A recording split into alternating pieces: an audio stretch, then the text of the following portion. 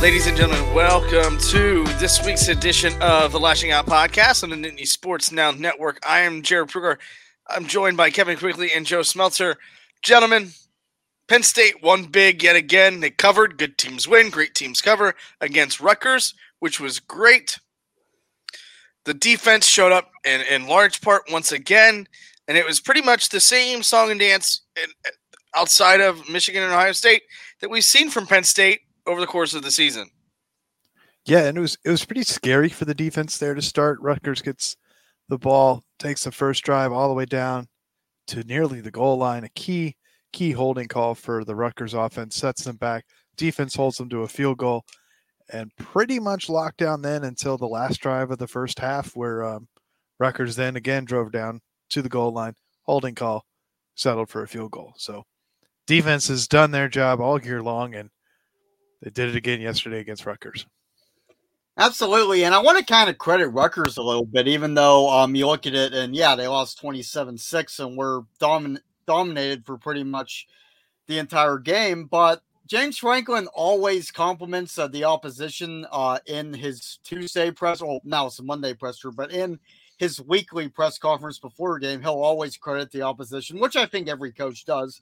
But he doesn't always do it after a game. And I feel like when he gives the other team credit after a game, it kind of means something a little more. Last year, they beat Ohio, I think, 49-10, and Franklin was very complimentary toward Ohio, and Ohio ended up winning the MAC last season. So I think there's a little more weight when James compliments an opposing team. And Rutgers, that's a top 15 defense statistically in the nation. Greg Schiano is obviously a defensive coach, and they're going to be going to a bowl game this season. And I think if and when they start to recruit playmakers on the offensive side, that's a team that could win 8, 9, maybe 10 games down the road in the Big Ten. But I'm talking about the game.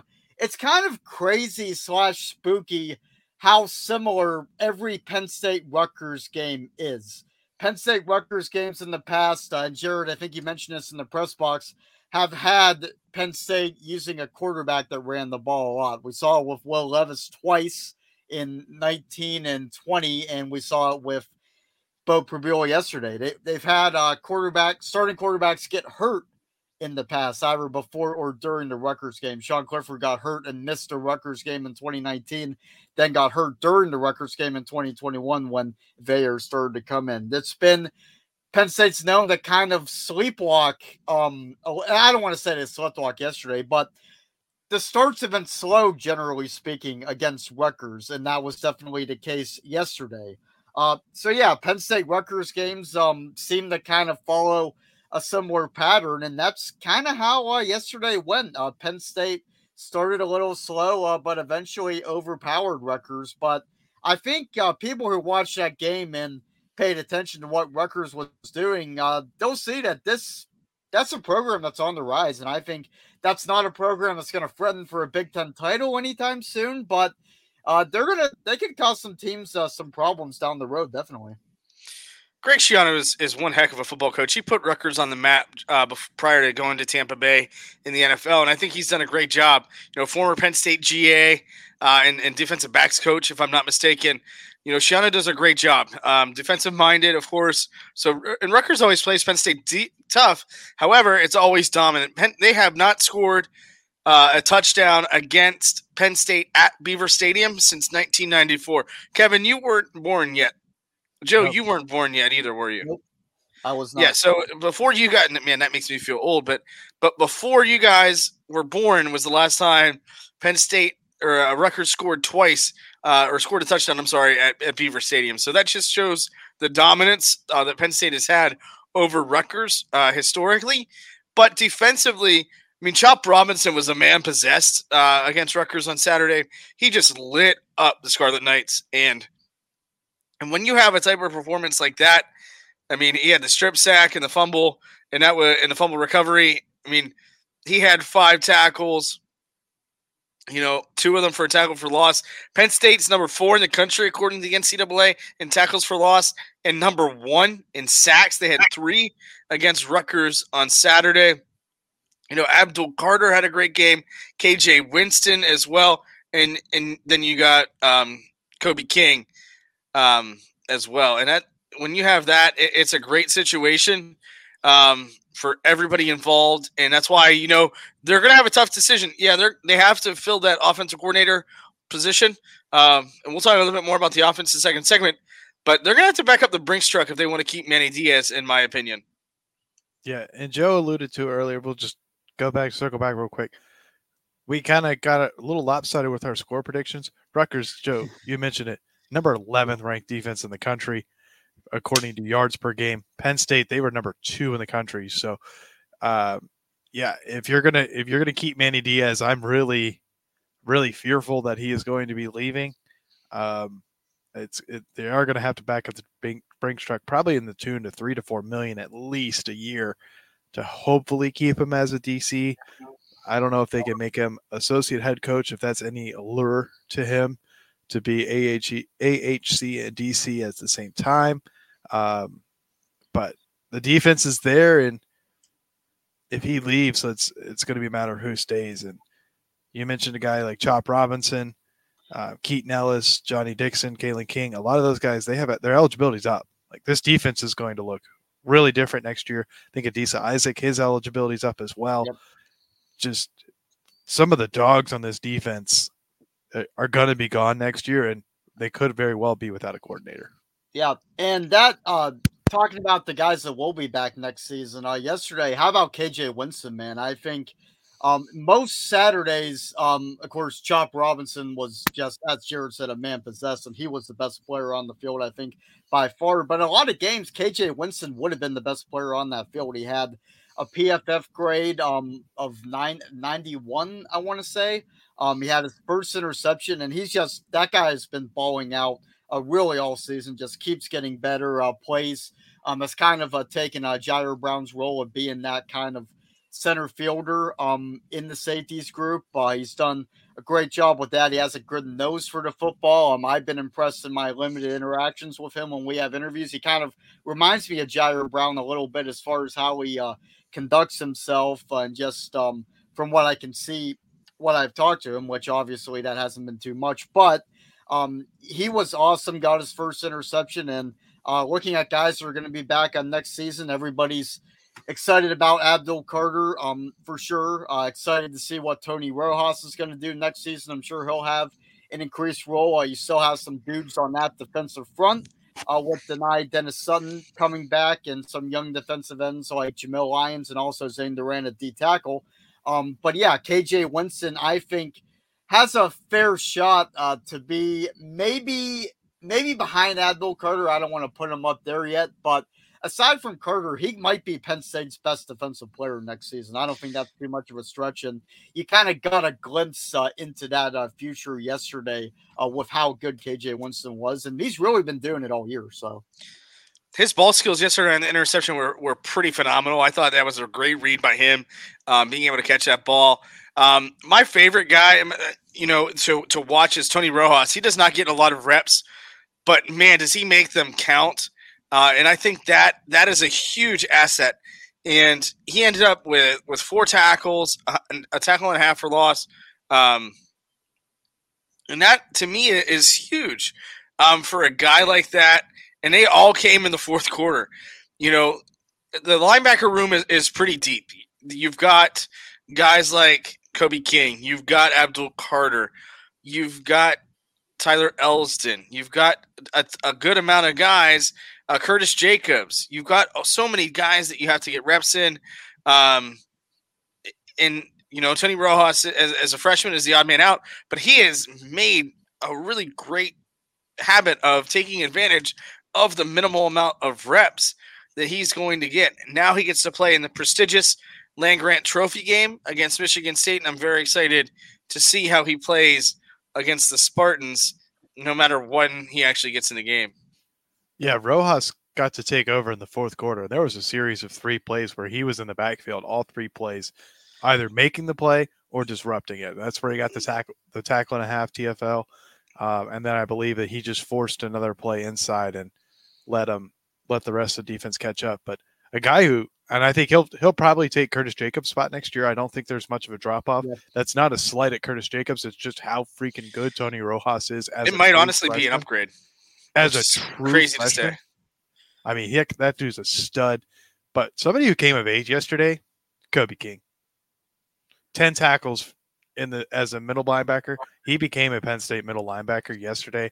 Absolutely stuffing runs. He had that one play where he lined up right over the center, pushed the center right back, and was just there to make the tackle right at the line of scrimmage. Like, that's what Penn State needs at middle linebacker. That's what they've been missing the last few years at middle linebacker, and they finally have it.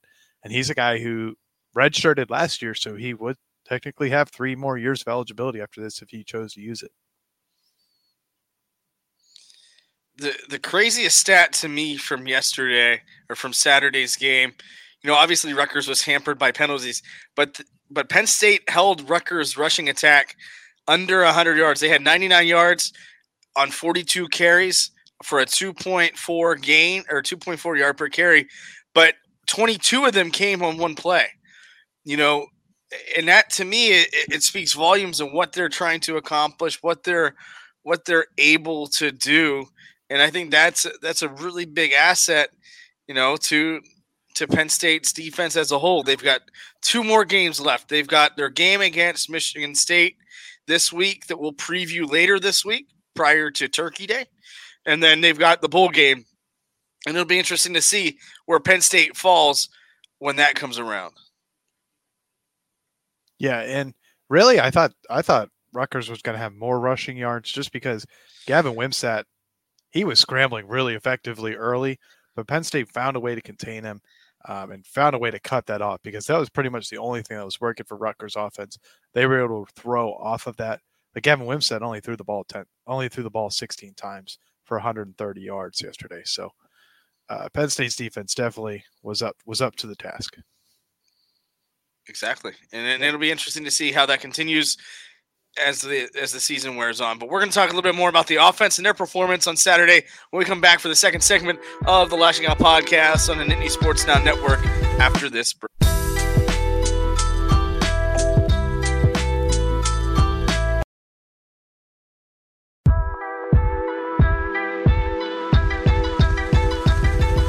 Welcome back to the second segment of the Lashing Out podcast on the Nittany Sports Now Network. They're Kevin and Joe, and I am Jared.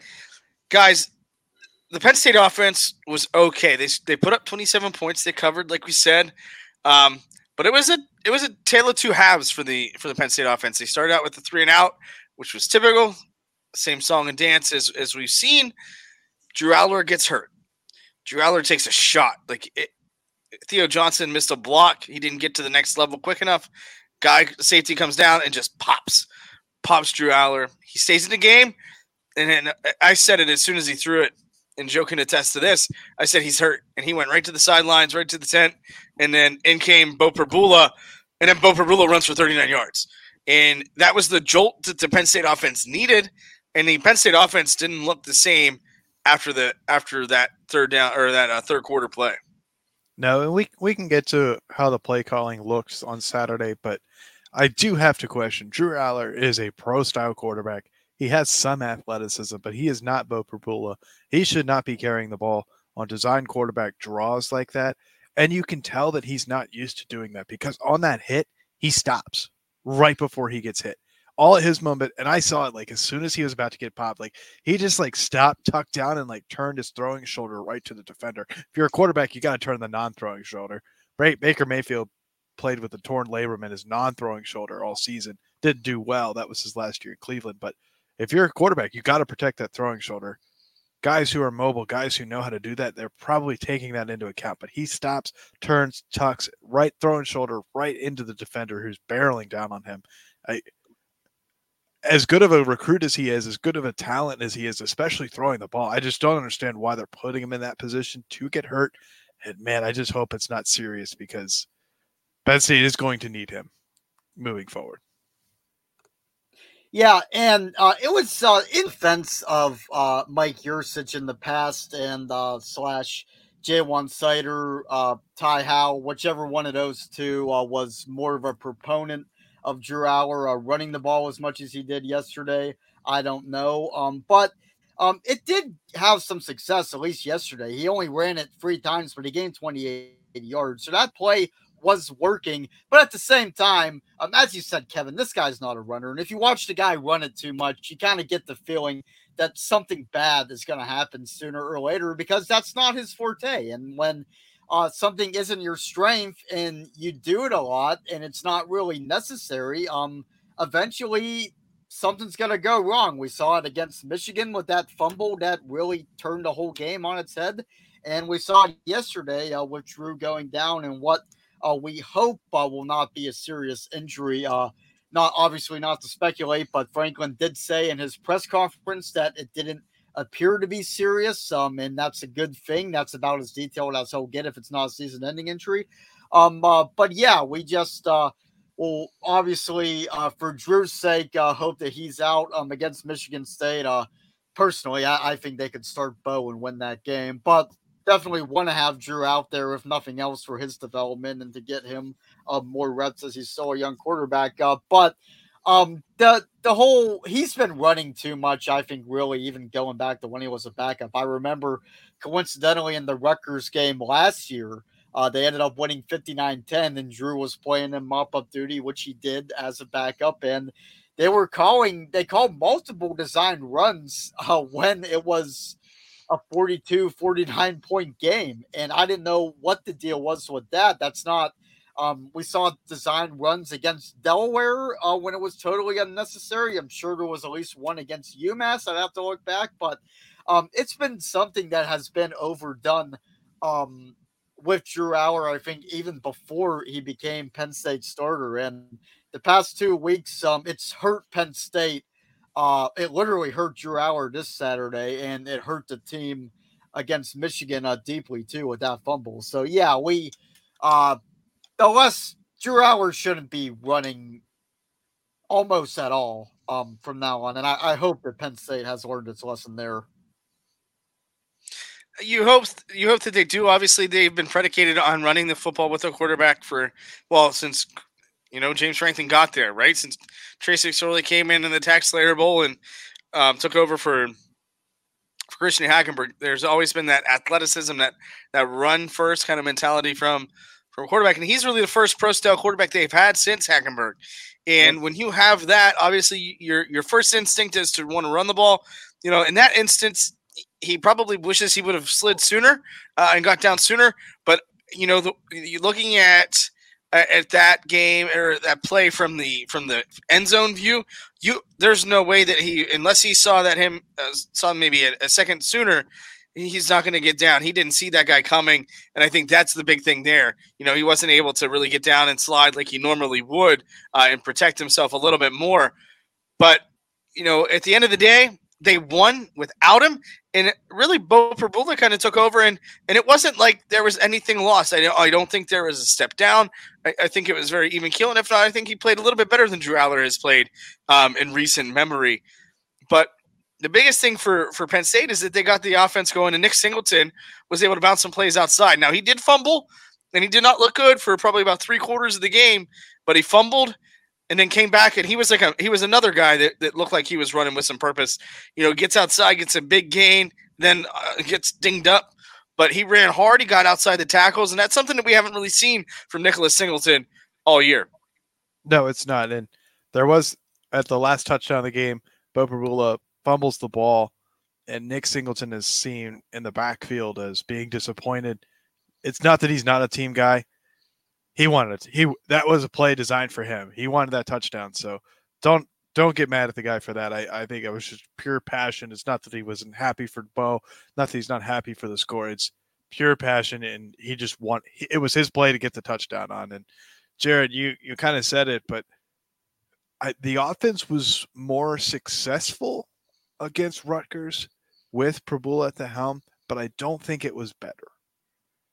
It sounds like a contradictory statement, and I've been thinking all day on how to articulate this. Is that it was more successful because Penn State is more successful against Rutgers in the second half every time they play them.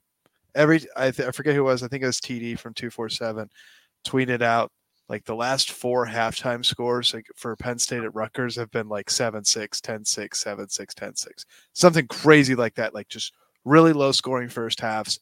And with the new OC, this is where Drew Aller's injury is going to come in. Like he needs more reps with the new OCs, but with the new OC, the offense is probably not fully built out yet. There's probably a lot of confusion, and a quarterback with that much athleticism probably is a little bit more successful. But I don't think it's the long-term solution going forward. They clearly don't trust Bo to throw the football. He threw it one time. They also don't need him to right now. No, they didn't need him to against Rutgers, but will they need to do it against Michigan State? Probably a little bit. And more than once, definitely. Yeah, definitely more than once. Yes, to start, obviously, but and if you go to the bowl game and you get Oregon, Florida State, Alabama, you're probably going to need to throw the ball more than one time. I'm going to say it's probably going to have to be thrown 30 to 35 times against those teams, and you are going to need your Aller. Well, Drew's not going to be out that long. I don't think there's anything that says that he's going to be out till the bowl game. But that's a point. That you're right, Kevin. It was the first half, and it needs to be considered. If Nicholas Singleton doesn't fumble when Penn State was either in or near the red zone, they were deep in Rutgers territory. But Penn State gets at least a field goal, probably a touchdown on that drive because they were rolling. Drew hit Amari Evans for probably the best passing play of the day. And then I think the next play, Singleton fumbles. And if that goes differently, Penn State's up probably 17-6 at the half. And I think the game ends up getting away faster than it does. But yeah, the Penn State's been a second half team for the most part in pretty much any Rutgers game. Even last year's game was 59-10. I think it was forget what the halftime score. Actually, I looked that up and I'll talk while I look that up. But Rutgers Penn State always starts slow against Rutgers, and that's just a staple of the Rutgers series. It was 7-0 at the half in 2021. That was the second home game I covered at Beaver Stadium. But talking about Nicholas Singleton, who ran his only kickoff return back for a touchdown in that Rutgers game in Piscataway last season. Hopefully that last drive that ended with Pervila's touchdown, hopefully that gets him going because he really did look like his 2022 self. He was going to the outside. He was hitting the edges.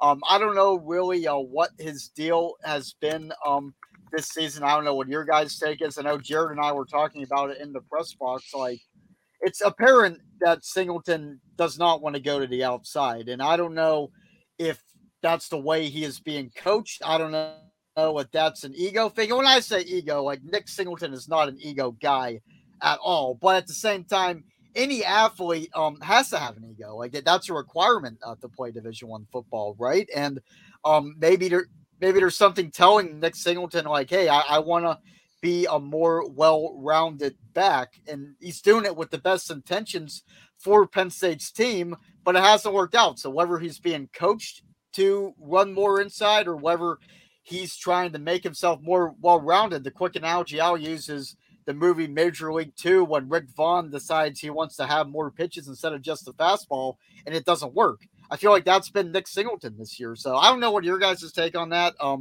but we talked about it before, and hopefully that's what gets Nick Singleton going. And it was 28-10 Penn State over Rutgers at the half last season, and ended up being 55-10. So there you go. But I think he got that scat back home run hitter mentality last year, or he got that moniker that like that's all he does. So he wanted to prove himself as an all-purpose back this year. Sorry, Jared. No, and I think that's a good point. I mean, he's played a lot of between the tackles. When Katron Allen came to Penn State, he was a lot more polished. He played at IMG. You know, that's a little bit different than Governor Mifflin. It's a little bit different than high school and where Nicholas Singleton went. And you know, when you're a little bit more polished, it's, you know, one of those situations. And Katron Allen was the polished running back. Now, that's nothing against Katron Allen. I think he's a little bit more physical of a back. While you're right, you know, Singleton is more of a bounce it outside kind of guy. And I don't know and we've had this conversation every time I've been in the press box this year, if that is by design, how that looks, what it means, you know, because I can see it a bunch of different ways. I can see the stubbornness and wanting him to go between the tackles and find the hole that way and make him a better runner. But I can also see it in the other way where you don't want to focus on bouncing it outside. But the outside has been there. I thought the offensive coordinators did a really good job. I think on the surface during the game, you look at the score and you think, well, maybe there could have been a couple of things. There was a miscommunication between Cephas and Aller, it looked like, on a comeback route. He ran a comeback instead of a curl. There's an incompletion there. But overall, a win is a win, right? But Penn State won by a big amount. And now, now you wait and see about the status of Drew Aller. Is it going to be an extended period of time? I agree with Joe. I don't think that the game is in any danger with Prabula. But it'll be interesting to see kind of how they call the game differently than they would with Prabula compared to Drew Aller. Will we see that? I'm not really sure, but this is a short week. This game is on Friday. The Land-Grant Trophy is so important, they decided to move it up a day. But now we get to see a little bit different of a situation. Now that these guys have game planned accordingly, they're obviously today in the film room or whatever. But again, the one issue here is, what are we going to see from them against Michigan State? So we'll see what happens there. But when we talk about Drew Aller and Bo Prabula, we haven't really seen Prabula with the receivers, and when he has passed the ball, it has been mop-up duty. But seeing him with the ones, Keandre Lambert-Smith, who could be coming back, I don't think that his draft stock has improved at all. In the receivers as a position group, I don't think have been that great this year. No, and 14 pass attempts, only 5 receivers received a target yesterday. I don't think we take much stock into that, but if you are watching from home like I was and you heard Fox ripping Drew Aller to shreds on that miscommunication to Cephas, there's no debate. It wasn't a missed throw. Fox, I don't know if you guys heard the coverage of that, but Fox was just ripping Aller to shreds of just throwing it to the absolute wrong guy, like just a bad throw. But if you watch the replay of that, Drew Aller is comfortable in the pocket, sets his feet, and throws to a spot. That was not a missed throw. That was the bad route. And this is where I think we need to start looking like we need to get Malik McClain. Listen to me. Penn State needs to get Malik McClain back in there at number 2, and they need to get Trey Wallace in there back healthy as well, because Cephas, I've not been impressed with him. I think he's looked a little lost out there. Not that McClain hasn't, but McClain looked lost when he didn't play for 8 weeks. Cephas has been there. He's young. Dante Cephas is almost my age. He's in his 5th year. McClain's in his 2nd year, 3rd year, second year. I think it's his 3rd year, 2nd or 3rd year, whatever it is. He wasn't playing that much at Florida State, so that's more excusable for him. Yeah, and there is the confusion. There is new OCs, but man, this is the 11th game of the year or 10th game. And this has been a habit all year. This has been an issue all year for these receivers. I don't necessarily think it's Drew Aller. I think these receivers just aren't capable of doing this. We talked about this, I think, in the pregame show. I'm not 100% sure, but none of these guys are Marcus Higgins' guys. These are all Stubblefield guys, and that's an issue. His Stubblefield wasn't great at recruiting by any means. No, that's why I got fired. Right. So, that's an issue. Omari Evans had a great play. That pitching catch was really great. That was a phenomenal pass and a phenomenal catch to hold on to that as a tight window. Looking at the film, this isn't all on Drew Aller. And you mentioned the Fox broadcast.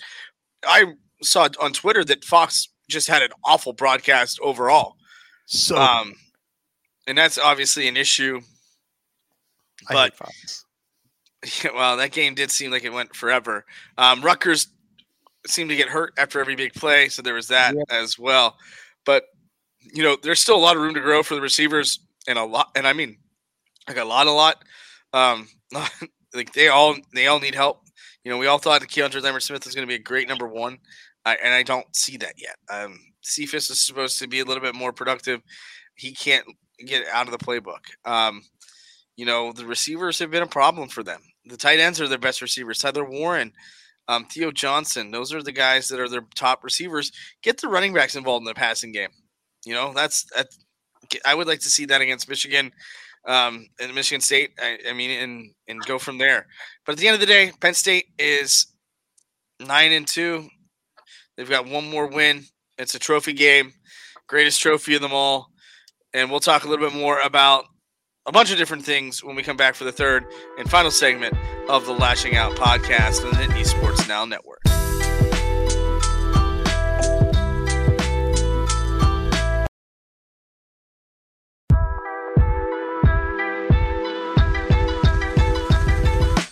Welcome back to the third and final segment of the Lashing Out podcast on Nittany Sports Now Network. They're Kevin and Joe. I'm Jared. We are the broke version of the Jonas Brothers on the Penn State beat. The issue here for the rest of the league, my favorite thing I think now in college football was Deion Sanders at the beginning of the year. He was hot. Everybody he was the in thing. And that has not been the case lately, now that they're playing teams that have a pulse. And I love that. And they're not handling well. They have starting running backs going on Twitter saying if it wasn't the team, if they play team first football, life would be better. Yes, turmoil. USC, Caleb Williams won't speak to the media after games. That's not great. Say what you want about James Franklin and his handling with the media, but as a starting quarterback at USC, you have got to face the media. Yeah, you lost by 18 to UCLA, who was going to fire Chip Kelly, and they might not fire him now. The grass isn't always greener, right? We talk about that all the time when it comes to coaches. Lincoln Riley is not having a good time out in SoCal.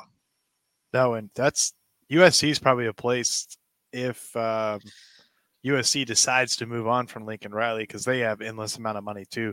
That's a place where Manny Diaz can probably end up. I do like Prime as a college football coach. I don't like Prime as a personality, but he's not going anywhere. He can't go anywhere. Shedeur and Shiloh and Travis Hunter can't transfer next year and play. So they only have one. Well, Travis Hunter has more than 1 year of eligibility left, but Sanders' two sons do not have any more transfers left, and they only have 1 more year of eligibility. So Sanders leaves, they got to stay at Colorado, and Sanders is not going to leave his sons alone at Colorado. So I think he is ironically primed to be a head coach somewhere else once he gets his own guys that are not his own sons, because it's kind of the coach's son mentality there. And it's something that when you're growing up, you didn't always like when the coach's son was getting a lot of play time. I mean, I sucked at athletics growing up, so we won't go there, but he has kids who are talented, but I think it's very it's not a lot of we in that program. And I think it's a challenge for him. And I think until they get some good culture building in there that is more we, Colorado will continue to perform probably at that level. Yeah. Jared, you mentioned Caleb Williams, and that is just unbelievable. It's not unprecedented. He's not the first person to blow off the media. Phil Jurkovec did it. Pitt's former quarterback, now a tight end, LOL. He did that after the backyard brawl, and I don't know if it was ever confirmed whether Narduzzi, head coach Pat Narduzzi, held him back, or whether Jurkovec just didn't want to come out. Whatever the case, but Tyler Donahue, Lions 247, he just signed an extension with them, so congrats to him, great dude. But he quote tweeted that news that Caleb didn't speak with. He brought up that Drew Howard talked to I can say us because Jared and I were both there. He talked to us after the Ohio State game. He was in tears. And then Theo Johnson was in tears after the Michigan game. But both of those guys came out and answered the questions, and they talked. And I'm sure this predates me, but Jared, you probably saw it. There were times when Trace McSorley, Sean Clifford, whoever, they probably came out in similar circumstances. Sean Clifford that lost the game in 9 overtimes to Illinois and came out and talked. So and I'm not just saying this because I'm a media member and I'm partially biased, but I just think in general, and I think Deontay Johnson did the same thing today after the Steelers lost to the Browns. I don't know why these people don't understand then not talking to the press doesn't help anybody. It doesn't help them. It doesn't help the coach. It doesn't help the team. Lincoln Riley, I'm sure, has faced some criticism because Caleb Williams didn't talk. People see that as kind of an indictment on the culture that Lincoln Riley has at USC, where guys just run away from adversity and responsibility. Pat Narduzzi caught criticism for Jurkovec on not talking. So that the players aren't just making themselves look bad, they're making the coaches and subsequently the program look bad by doing that. And you're going to risk all that just because you're not comfortable talking about a game that you lost, when in any case there's going to be more of your teammates that are going to come out and talk and answer questions.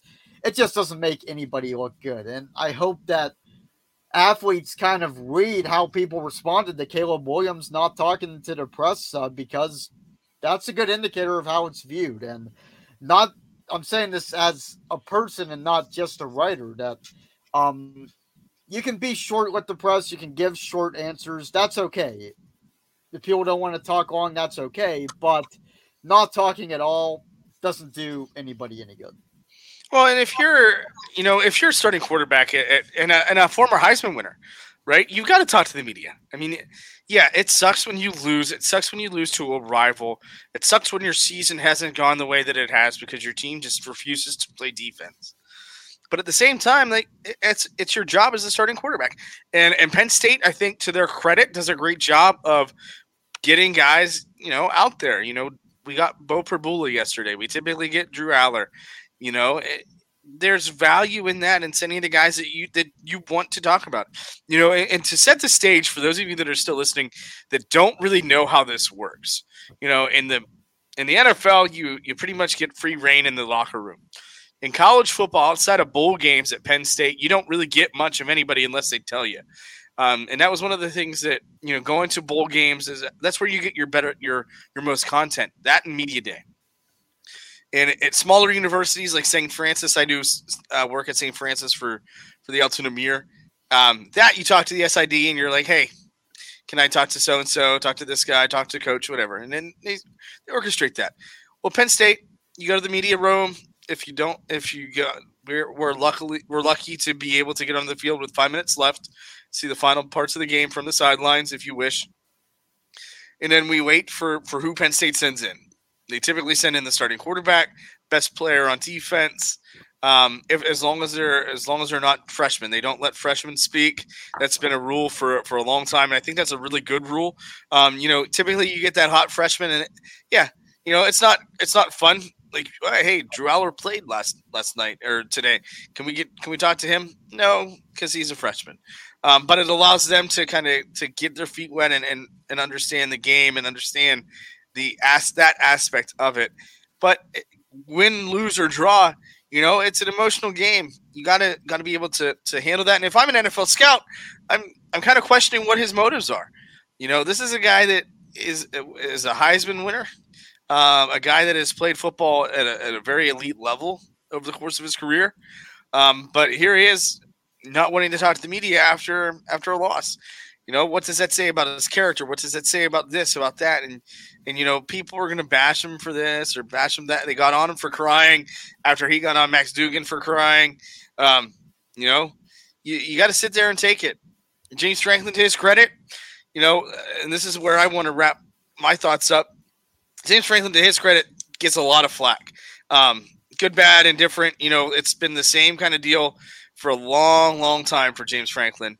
And no matter what, he has always stayed true to himself. He has always been himself. His players respect the hell out of that. And we saw that a big time last night. Chop Robinson talked about it. Theo Johnson talked about it. Everybody talked about how James handles himself in the locker room, their appreciation for him. And I think that speaks volumes as a coach. You embody your coach as a program.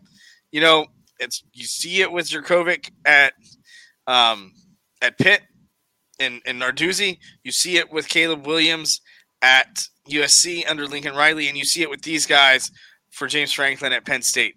It speaks volumes to your coaches and the character that they show when they interact with the media, and it trickles down to their players as well. Yeah, and speaking to the media, win, lose, or draw after a loss, it's part of being an adult, right? It's part of taking responsibility. Granted, he is still a college student, and we weren't the most responsible people that we were in high school and college as we are today as functioning adults in society. There are difficult things to happen. Like if you make a mistake at work, if you make a bad decision, I don't know, driving and you hit somebody, like you have to answer for what wrongs you did or show that emotion. And Penn State does a good job. Drew Aller just showing tears after Ohio State. Like that shows how much he cares about it. And should Caleb Williams have been made fun of for crying with his mom in the stands after the game? No, probably not. But when you make fun of somebody for crying after the game and then you go ahead and do the same thing, yeah, you should probably know that's probably coming. And I don't think he's going to get an ownership stake when he gets drafted from the team that he was seeking earlier this year. And he's going to learn real quick that in the NFL, when you start refusing to talk to the media, they send you a little bill, and you got to write them a little check. Yeah, and it's not a good look for Lincoln Riley either, because I don't know too much about USC, but from my understanding is he is not the type of coach that would get on Caleb Williams for doing something like that. That's not the impression, and he has his issues with the media himself, going back to the Oklahoma days when there was that big stink about when the student newspaper discovered, ironically, that Caleb Williams was the starting quarterback and not Spencer Rattler. And they did their work on that, and that caused a big stink with the Oklahoma coaching staff. And then this year when I don't even remember what the reporter did, but I remember that it was really nothing. They took his credential. Yeah, they took his credential for 2 games. Of course, I think he got it back days later because the people on social media did their thing, quote unquote, and ripped the hell out of Riley and USC. But yeah, that's just kind of, I think Caleb Williams is responsible for his own actions, but I don't think his coach and the culture that his coach has established at USC, I don't think that's helped things at all. I think that Lincoln Riley has enabled that. Right, and that's the culture, right? Saturday was senior day, and I spoke with Olu Fashanu and Keaton Ellis about their legacies, what they want their legacies to be at Penn State, and that column and that story will be coming out here later this week for NSN. But it's about leaving the place better than you found it. And Caleb Williams, man, I think that's unfortunate. I think it's kind of frustrating because that's a guy you want to hear from. There are certain people you want to hear from at different programs, and it goes same thing in a Major League Baseball clubhouse.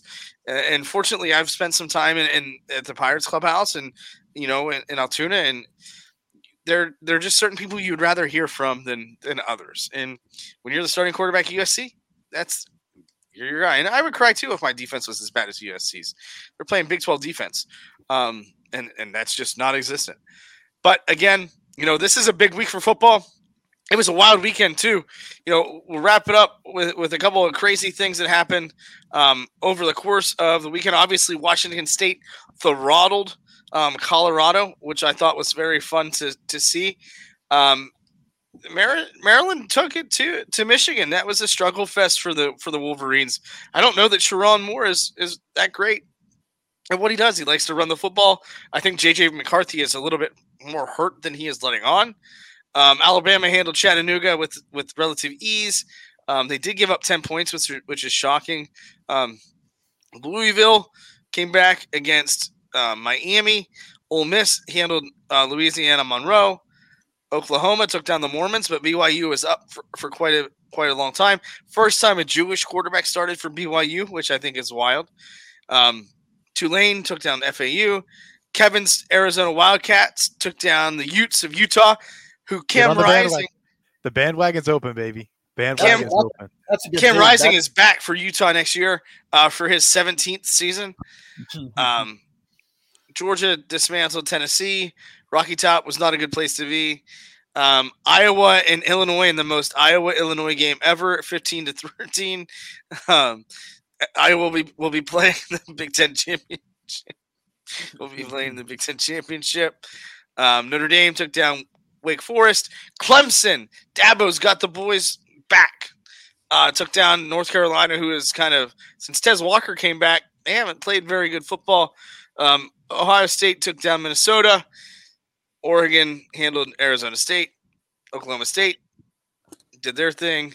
Game of the week was Washington, Oregon State. Washington hangs on at the end, really for dear life. They didn't get more than like 40 or 50 yards in the second half, pouring down rain in the first half. And honestly, like, that's a Heisman winning game for Penix. He wasn't the game's high passer. That belongs to DJU. But Washington, you're on the road in Corvallis. They were a road dog in Corvallis, and they pull out the win. And I do believe that they will jump Florida State into the rankings this week, because Florida State I do feel bad. Jordan Travis, graphic leg injury. Yeah, that was rough. I was trying to avoid that replay on Twitter, and I found it. Just scrolling by it, and I can't pull my eyes away when I start to see the video, and I saw it, just his leg just doing the things it was doing. Yeah. Fun fact about Florida State, Kevin: the fourth highest rusher was Keziah Holmes, former Penn State guy. North Alabama had a 13 to nothing lead over Florida State, and then they hung 58 unanswered.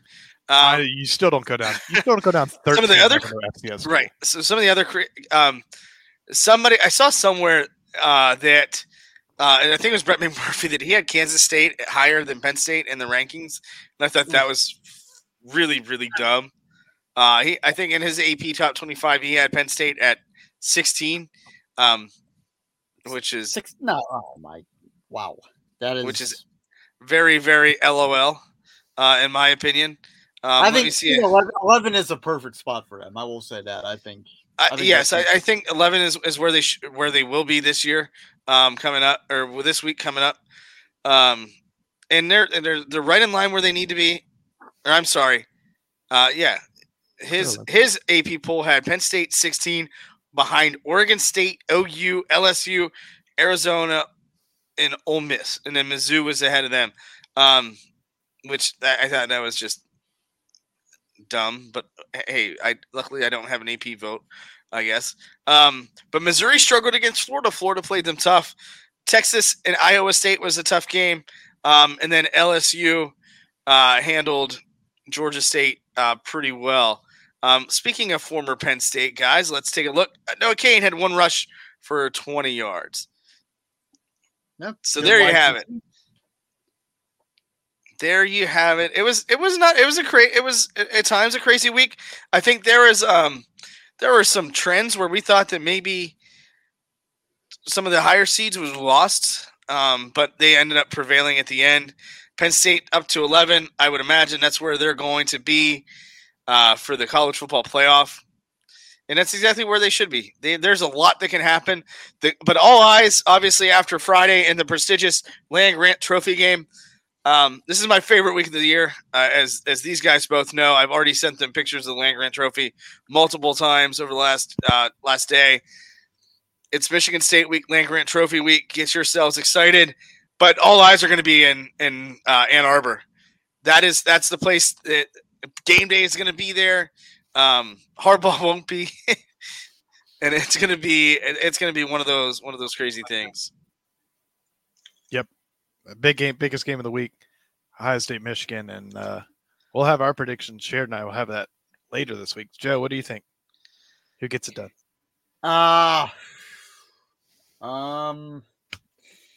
Michigan didn't look too good against Maryland.